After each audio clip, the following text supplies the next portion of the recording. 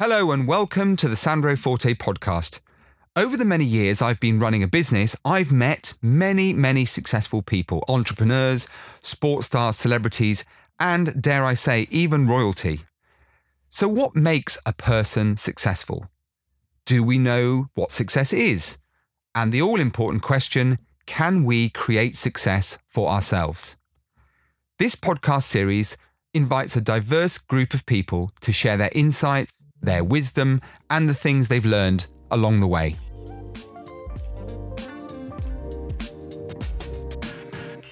Now, I'm pretty convinced there's not a single person out there, and I'm fairly sure I'm right in this, not a single person listening to the Sandro Forte podcast today who has experienced workplace pressure like my next guest. Dan Lowes is a former RAF fighter pilot and executive officer of the world-famous Red Arrows. We've never had one of those on the show. This is going to be very exciting. And it's going to be exciting because Dan has consistently operated at a world-class level in an area where time-critical information arriving at the right place at the right time is literally a matter of life and death. Dan has now carried on his mindset and transferred that into day-to-day life and business, creating a demanding, highly dynamic working space, which, you guessed it, there's no room for error.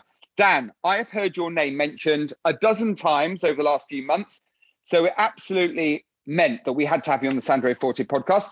I know that you are a busy guy. We're going to find out what you do now, but thank you for finding that space for us to join us on the Sandro Forte podcast, because I know from everything we've talked about at the top of the show, you are going to be simply stunning as a guest. So no pressure, but you're used to that anyway. Welcome to the show. Sandro, what an intro. And thank you so much for having me. It's a podcast I enjoy listening to myself. I've learned so much from it. So the fact I'm just here is an absolute honor. If I can give you any gems, or if your listeners can take anything from it, then it would be an absolute pleasure to spend the next half an hour speaking to you. Thank you. That is an absolute guarantee, because I know what you're going to talk about. The only thing I'm going to say as well before we start is you are the first guest in 174 that has stood up for the podcast. You are a bundle of energy, but we'll understand why in a minute. I don't think you're the kind of guy that can ever sit still. So let's start with the obvious, the background. We'll talk about your very unique profession in a moment, because I'm sure lots of people want to know about that, not least me. But in terms of your CV, potted history, where did it all start? Where do you come from? And how the hell do you end up in an RAF fighter jet? The big picture is slightly cliche. I had a dream, and that dream was because I came from almost an aviation background. My father had flown airplanes. My mother had been in the Royal Air Force, but at the time they'd moved, they'd gone and chased a very adventurous life through the Middle East and eventually into Hong Kong, where I was born, grew up. But as I'm sure you've been, as we spoke to just before we came on the show, Hong Kong is a very small place. And I went to this amazing school. Do you remember the old airport where they used to come through the buildings and turn onto that runway? Yeah, it was surrounded by the ocean. Well, my school was right on that corner that the aircraft used to bank around. So you imagine, you're 5-10 years old, developing this dream, listening to your father talking about flying, listening to these amazing stories of adventure and daring, things going wrong, these most romantic thoughts of flying through the night across, the 5 different continents. And then you go to school and there's these huge bits of metal dropping out the sky and turning around your school and landing. It just filled me with this enormous amount of inspiration of going, that's what I want to do. Now, in Hong Kong at the time, there wasn't a military presence. So, the fact that I became a fighter pilot, that was blended with, we used to come back on summer holidays and see UK-based family. And naturally, being in the summer, there'd be an air show somewhere. So we go and watch it. And I just remember these jets screaming up and down the line, so fast and loud that it would shake. They'd go past before you could hear them. And then all you could feel was that vibration in your chest. And again, I'd go back to Hong Kong as a young boy and dream of these amazing machines in a different country. And it all came into this visualization of that's what I want to do. I was very lucky. And I genuinely believe I was very lucky, because I look at people now who go through education, they go to these amazing universities and they're amazingly talented and have so much to give, but they just don't know which area that they're going to go into. And I think that can sometimes stop people from ever reaching their full potential. So that was it. I had the seed planted. I had a dream. I was 5-6 years old when I first even started telling my parents I'm going to be a fighter pilot. And that was it. Moved to the UK, mid-teens, and at 18, in fact, a week after my 19th birthday, I arrived at a place called RAF Cranwell in Lincolnshire to start my officer training, which then became the start of a reasonably successful fighter pilot career. Wow.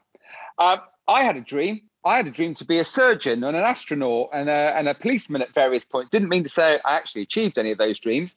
So I want to explore with you today how that dream turned into reality, because there's lots of people listening that go, yeah, well, I've got a dream as well, but doesn't mean to say it's going to happen. So I'm really interested to know about that kind of process that you went through. But if I could just fast forward just a moment, a little bit, I really, really want to latch on to something that you can bring, a uniqueness that you can bring to this podcast, because you have a qualification on your CV that no one else has.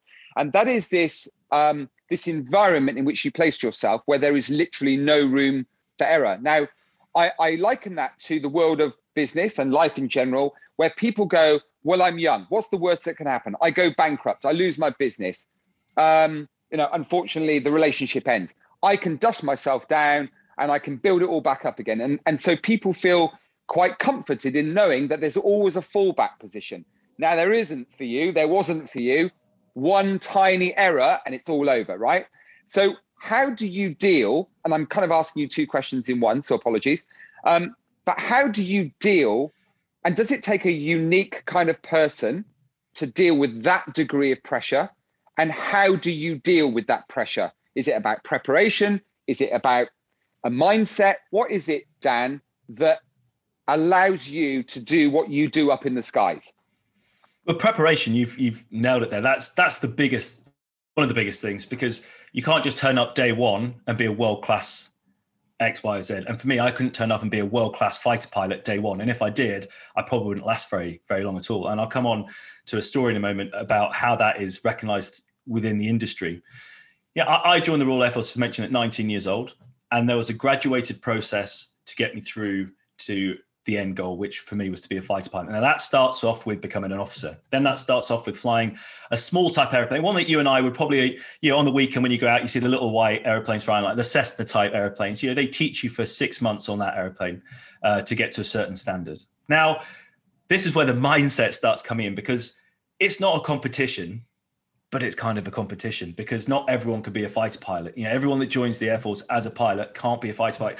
We need pilots to go and fly the Chinook aircraft, which we've just seen, all around the world doing stuff, whether that be on special forces operations or delivering humanitarian aid after earthquakes in Pakistan, or, flying aid to the north of the country. When you see those floods, they fly troops and sandbags up to help people out, or whether that be become a transport pilot, which we've just seen this week alone, the biggest airlift since Berlin in the Second World War, of getting all those people out of Afghanistan, flying through the night, 15,000 people returned to the UK. I mean, all these jobs are amazing in their own right. And they can't just have people turn up and say, I want to be a fighter pilot because that's a sex job and all the rest of it. It just doesn't work. So you get onto these smaller courses, they teach you to fly airplanes, but there has to be a line in the sand. And once you cross that line in the sand, you're either going to be a fighter pilot or you go into these other roles. And I don't want to play those other roles down, because I've just explained how amazing these people are that operate those aircraft. But you have to be at the top of your game to get into the fighter world, for all the things you already explained, how quickly it can go wrong and how you need to be on top of your game. You then go onto a faster airplane or a more complex aircraft. And over the next 5 years, you grow, not only as an aviator, as an officer, but as a person. The mindset of, I need to be at the top of the game, but I can't do it in too much of a competitive way because I need to be a team player, but I need to back myself. And the biggest thing for me throughout that whole process, and I genuinely say this is the luckiest thing that ever happened to me, is that I failed throughout that process quite early on at each step. So on that first course, I remember there was one particular trip, I still sometimes have nightmares over it. It's such a simple trip when you look back at it now, but at the time I just couldn't gauge what they wanted from me. And so I failed the trip. Now this trip was known for being a big marker in the sand, as I say, about who progresses to be a fighter pilot and who maybe with a bit more work would be a good pilot but can go elsewhere. And they gave me another shot at it. I passed it, luckily with flying colors, because I'd learned more about it, and off I went. Next course, same thing. Next course, same thing. And so I found myself in the end being probably the only person on my course who failed consistently, which doesn't sound great.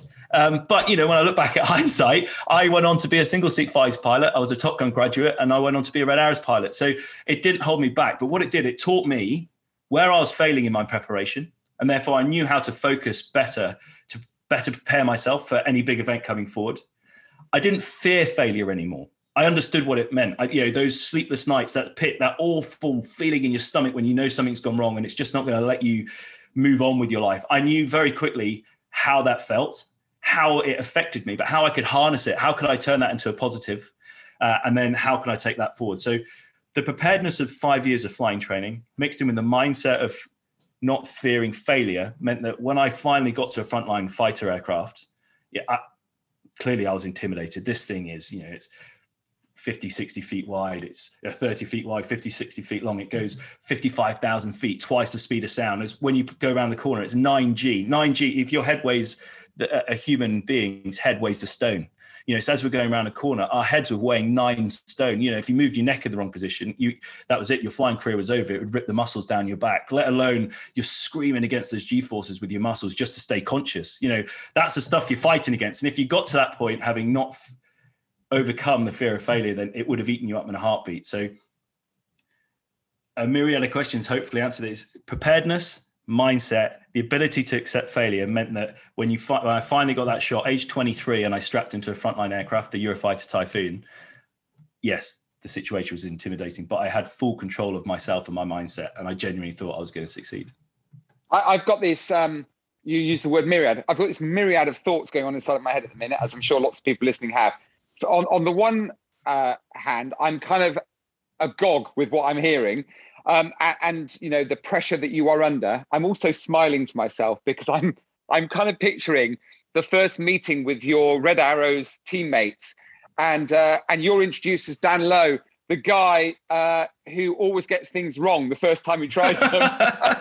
I'm like, hey, I have no shame in saying. So the whole way I went through flying training, and I'm incredibly good friends with the guys that I went through training with. As you can imagine, you form this brotherhood, and then especially when you get onto a squadron, you guys start doing things. You become closer and closer as a team, anyway. Especially when you're really pushed to the limitation of human ability.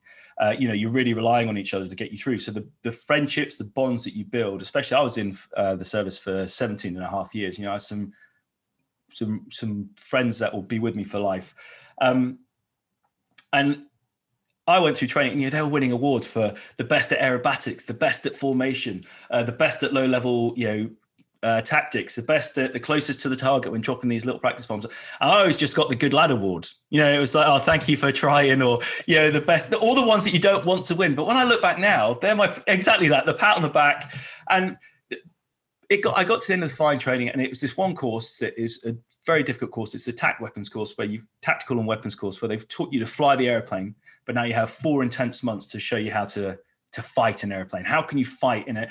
Not only can they put you in positions where you get attacks are sprung on you, airborne. Other jets are sent out to try and get behind you, because that would simulate shooting you down. So you're now doing like dogfights at 250 feet off the floor. Avoiding mountaintops and trees while these guys are trying to stop you get to the target. You get to that level where you're not. Well, I could ask, and I'd like your listeners to imagine just this scenario. You've driven to work today. Now, rewind if you can to when you learned to drive your car. We were so worried about how many revs we had before we let the clutch out.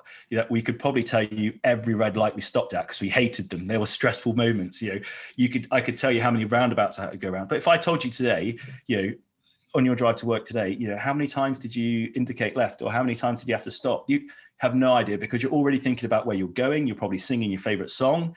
You're thinking about an argument that you've just had, or you're thinking about how you're going to process state. You're not thinking anymore about driving that car. And that's the level we get to when we are flying. So if you're worried about flying the airplane, then there's no way you could then have the mental capacity to deal with having a sprung attack, or, we're running out of fuel here. Can we hit the target? Do we go home? Or we're at 50,000 feet. We're going at 18 miles a minute, because we operate in miles per minute when we're going that fast. This target's 100 miles away. I've got 5 minutes to sort this out. Actually, the target's coming at me at the same speed. So I've only got 2 minutes to sort this out. So if you were too worried about flying the airplane, you simply couldn't process that information. So anyway, this course was teaching us to get to that level. And at the time, you don't realize it, but when I look back on my career, it's probably the proudest moment. I again, all the guys got best tactical pilot, best this, best that, all to do with their flying ability. And the award I got, I'm most proud of, I was the one that the instructors would most want to go to war with.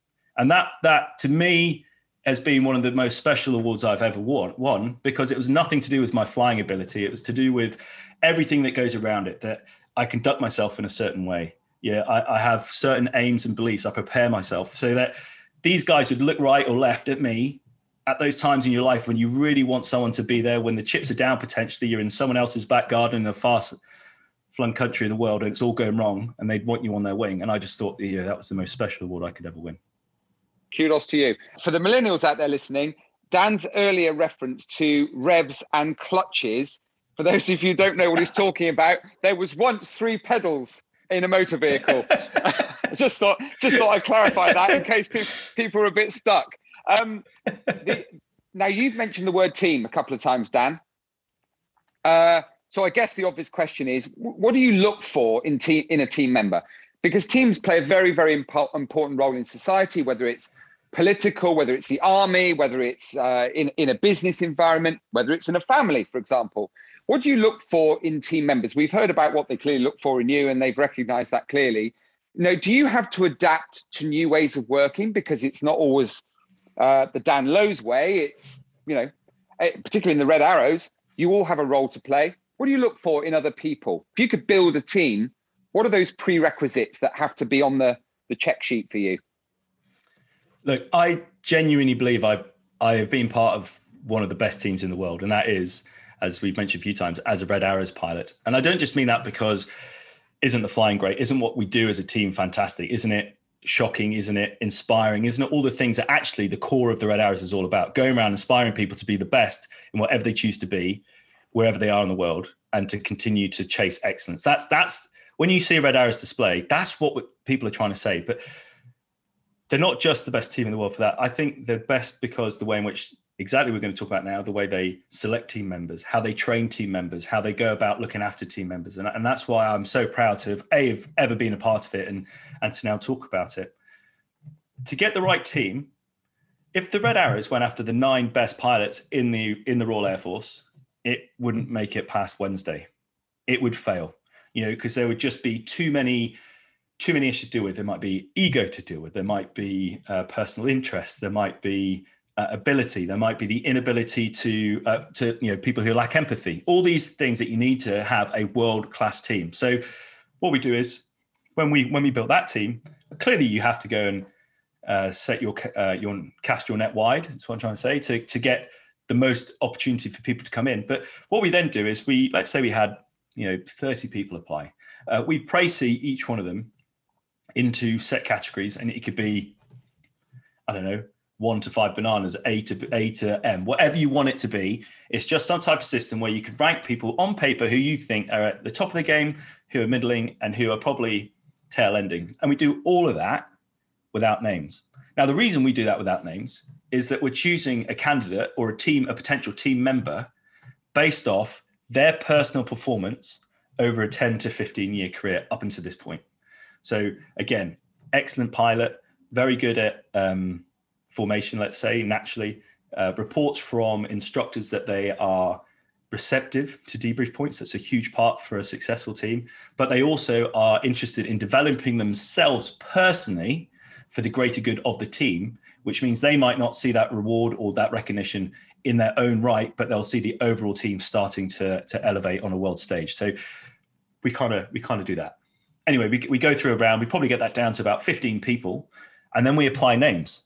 And names is really important because it might be different in businesses because you're looking for people in elsewhere. But when you're looking for a team within a business, it's very important because you've now created your top 15 without names.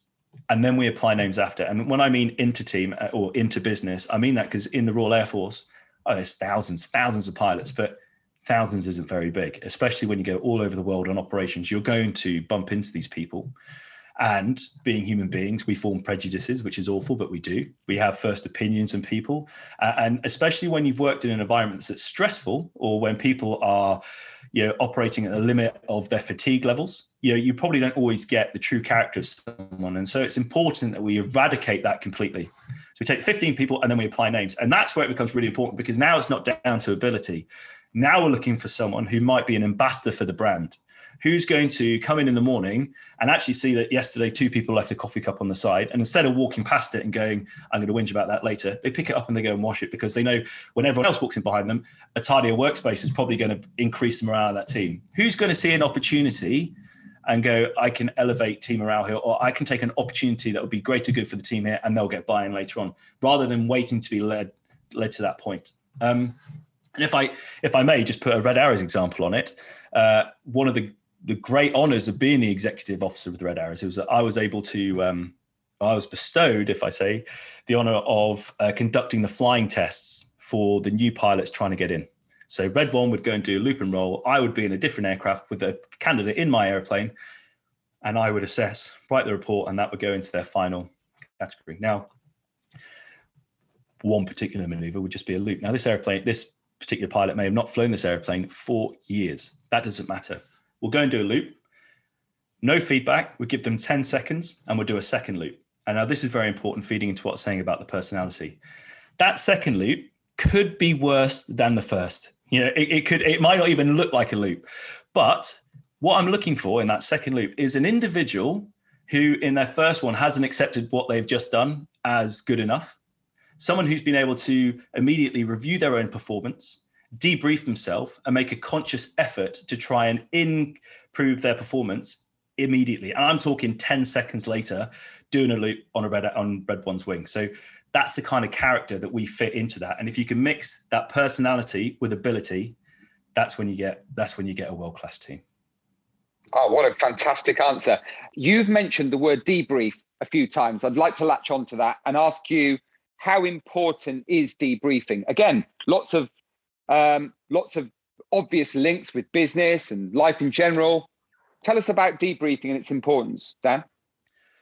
Well, just to go back onto the point I made earlier, bring it forward about failing. A debrief is failing doesn't have to mean that it's the end of the world. Like, just a tiny failure. Did we get 100% record? No. Did we get 99.9%? Yeah. Okay. So there's a 0.1% failure there. It's a big word that people fear the sound of.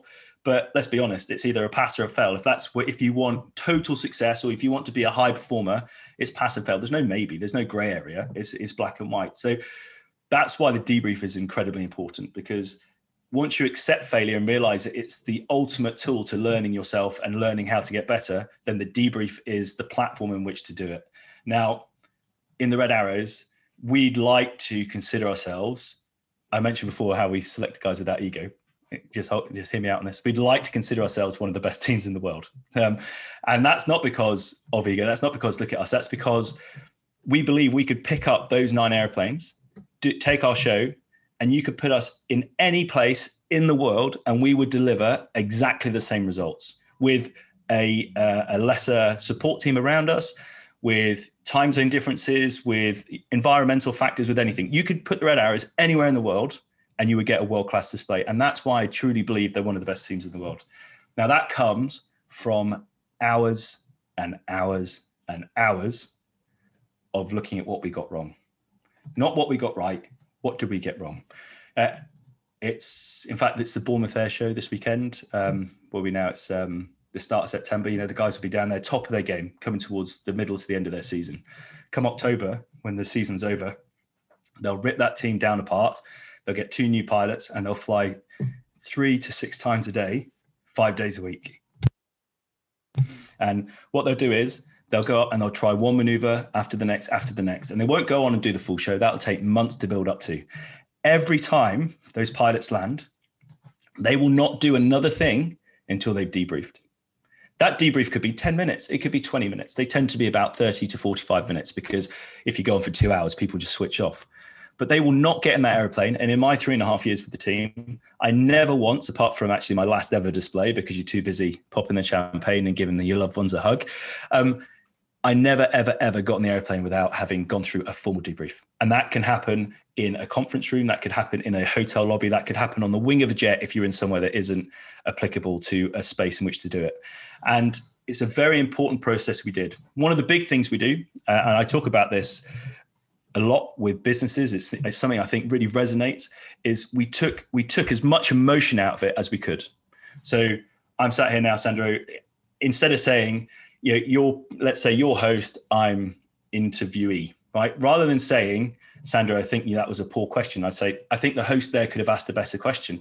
And so just by removing name from the process, it's completely taken away that individualism, if you like. So it was never, Dan, that was poor. You were too slow. You were too far. Look at that roll. It's awful. It was 9. I think you could tighten it up there, or 3, you're a bit wide, 7, just push it up a little bit. And so straight away, we identified a position, not a person. And we found over years that a tried and tested method that got rid of those barriers. People are now listening to their position, how they can be better for the team, not why everyone's going in on Dan for having a bad day out. And not only that, we gave them an opportunity to speak. So before we ever debriefed anyone, we always asked them first. We went around the room, little council, and said, how did it go for you? What is it you went for? What went wrong? For example, the editor of this podcast today might listen to this later and go, what on earth? Why was the sound quality poor? Why didn't I get that point across? And get frustrated with what's happening. But then when he sits down with you and says, what happened there? You can say, well, the internet was poor. Dan wasn't on his game. There was something happening in the background. There was some distraction there. And then actually, all of a sudden, now that they've got your point of view, before they've gone, they've had a debrief point of view, they go, actually, do you know what?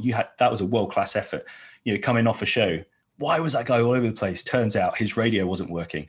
So he's just done a red arrows display with no communication. I mean, that wouldn't happen to that level, but it's got to a point of being able to think, wow, that is amazing. You could have taken out 8 other jets, but you stayed there. So rather than me now landing frustrated that it shouldn't have gone as well as it could, I'm now sat there going, wow, what an absolute legend of a pilot he is to have got that far down the road. So to summarize, it's important that we always debriefed. We always gave the person we were about to debrief an opportunity to explain their position so that we were educated on their point of view before we educated them on what was right and wrong. And then we took name out of it. So it's never personalized. Fantastic answer. Now we've talked a little bit about mistakes and this pressure that you work under. How do you deal with, you've had lots of setbacks along the way. How do you deal with setbacks, Dan? How do you deal with setbacks? It's a big question. Personally, because I've had a number, I don't revel in them. That sounds quite sadistic, doesn't it? But I appreciate what they mean. I see the value in them. I see where I can learn. I can see how I can develop. I can see other areas to move left and right. And again, I've already mentioned a bit of a cliche at the start. Another cliche. It's the problem is only at the horizon. Once you get there, you're just going to keep going. So it will pass, but there's ways in which you can make it pass quicker. And that's by accepting it early, understanding probably what went wrong, why was there a setback, and what can I do about it. Now, we hear it all the time, control the controllables. Can you control that setback? No. Well, just take yourself for a long walk, maybe do whatever works for you, get grounded again and go, well, look, I couldn't control that. So if I can't control it, the one thing I can control is my response and my emotion. Or was there a setback because of me? Yeah. Well, what was it that I did that caused that? Because I'm going to get this opportunity again. It's going to happen. And next time I'm going to be ready for it. Yeah. It took me 3 separate interviews and you can only do them annually. So it took me 3 years to get into the Red Arrows. I got rejected twice. Not good enough. Didn't hit the level, didn't fly the flying test well enough, didn't come across as the person that they felt would be a good team member, didn't come across as an ambassador for the United Kingdom when we go around the world. All those things, you sit there. I have the moments where I go walking and think, wow, am I really that horrible person? But no, it's not because of that. It's because they want the top 1%. And I could either sit there and go, well, I am a nice person, and so they're wrong. It's like, well, they're not saying that. They're just saying to be a world-class individual operating that level, then. And if you're willing to be playing in a game where the stakes are that high, you need to understand that you're not going to, well, I wish everyone the best success and that they do get things first time around. But how often do we see in business? How often do we see in personal relationships? How often do we see in just personal growth? We never get it right first time. And it's just being able to understand that, build from it, control the controllables, and come back stronger. I knew you'd come up with a brilliant answer. That's deliberately why I asked you that question. And then the obvious question, I suppose, similarities between life, business, and the RAF. What are the mantras? What are the lessons you've learned that you can now apply and you are applying in the business that you run today? And actually, just tell us about where you are today, because I'm sure lots of people will be thinking, okay, so what's he doing at the moment? What are those lessons you've learned that you've now carried forward in business? That's very kind. So I've now flying is my passion. There's no two ways about it, you know. And I say that's because for 5 years old, they used to have to drain. We had a pool at school, which sounds very extravagant, but it was Southeast Asia. Every school had a pool. I used to play water polo, but they used to have to change the water once a week because there was aviation fuel, lying on the top of the water there because we were so close to the airport. So we literally used to breathe AVTA and, you know, these massive areas. So someone who's lived and literally breathed aviation from 5 years old all the way through now, I'm 36. Yeah, it's something I do. It is my passion. It's in my blood. It's what makes me tick. Now, I took that to such a level, as I say, as a fighter pilot, as a Top Gun graduate, and as a Red Arrows pilot. And I still believe there's more to go with that. But to get to that level, that was my passion. Now that that's calmed down a little bit, I'm in a different world now. I fly private aircraft for families. I've realized that that's lovely, but my passion is helping other people. My passion is helping create high performance cultures.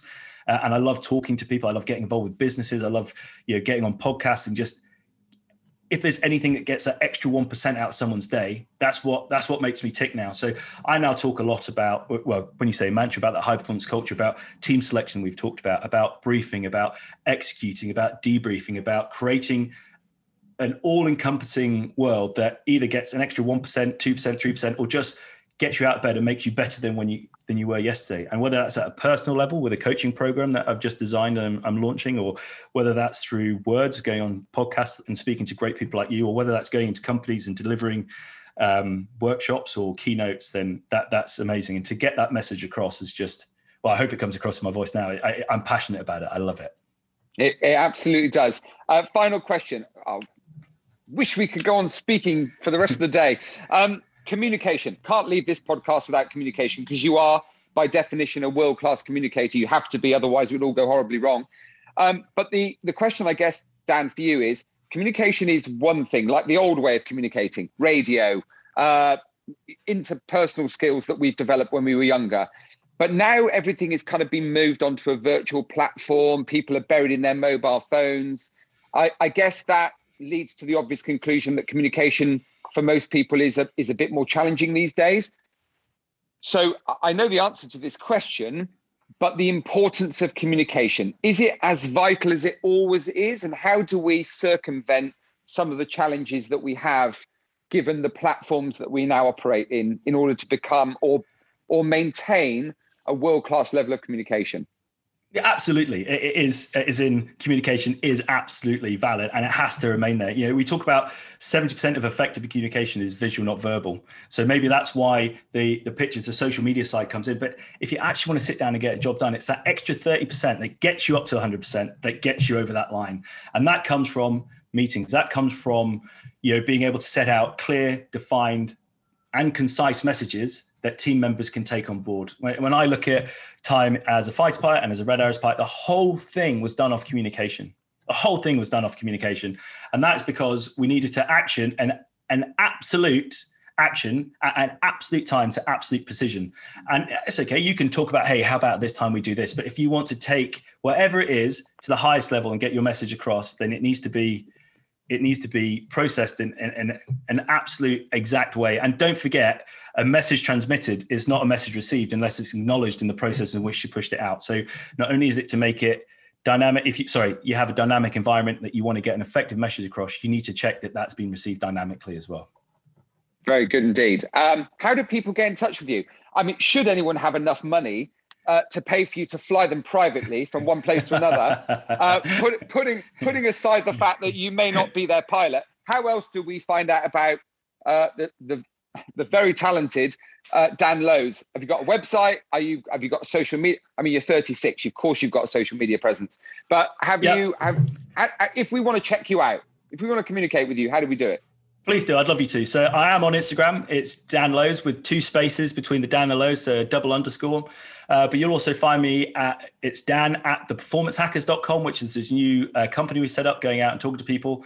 And we do also have a podcast, which I feel I feel too shameful to plug on yours, but it's coming soon. Please keep an eye out. It's called The Performance Hackers, talking about all things high performance with some amazing people who have achieved some wonderful things in their life. And we go through just finding out what it is that people can use just in their day-to-day life just to get more out of everything they do. I look forward to being a guest, Dan. Can't wait to have you on. Final question. If you've listened to some of the podcasts, you know what's coming. And it's the question we ask all of our guests without exception. Nobody is let off the hook, and you are no exception. The question is, given all of your amazing experience, the trials and tribulations, the outrageous successes and the obstacles along the way, if there was just one rule to live your life by, one mantra, one focus, if somebody came up to you, a younger version of yourself maybe, and said, Dan, give me that one snippet, the one thing that if nothing else mattered, I could just focus on this, what would it be? I would say take the situation seriously, not yourself. Oh, I love that. Say no more, because that is a perfect way to end this podcast. What can I say? It's been a great honor. I mean, your CV speaks for itself, but do you know what? Without being patronizing, because it's not intended to be that at all, genuinely, it is a very important series of messages, some incredible perspectives of life delivered in a very, very articulate way. So thank you very much. There'll be very, very many people from around the world listening today going, wow, that was absolutely amazing. And I can't say how glad we are to have had you as a guest on the Sandro Forte podcast. It's been an honor, and thank you so much for having me. And to all of you listening out there from all around the world, 52 countries, I think now. Let's see if we can make it 53 by next week. The wonderful Dan Lowes. What a talented, articulate, bright individual. All I would say to you all, this is my prediction for the future, look out for this guy, because you're going to see him appearing as a conference speaker in different parts of the world very, very soon, I have no doubt. Remember, every week, new guest joining us. Going to be difficult to step into Dan's shoes for next week, so I'm not sure who that is, but they've got a tough act to follow. Remember to email us with a question. It's hello@sandrospodcast.com, or just contact Dan yourselves if that's what you wish to do. Finally, connect with me. It's @Sandro40 on Twitter and the real Sandro40 on Instagram, simply because somebody stole my name and I'm still trying to track down the culprit. Remember, once again, thank you to Dan. Check him out. Do listen out for his new podcast, The Performance Hackers. Can't wait to listen to that myself. Once again, to Dan Lowes, RAF pilot, Red Arrow's team member extraordinaire. Thank you once again, and to all of you listening.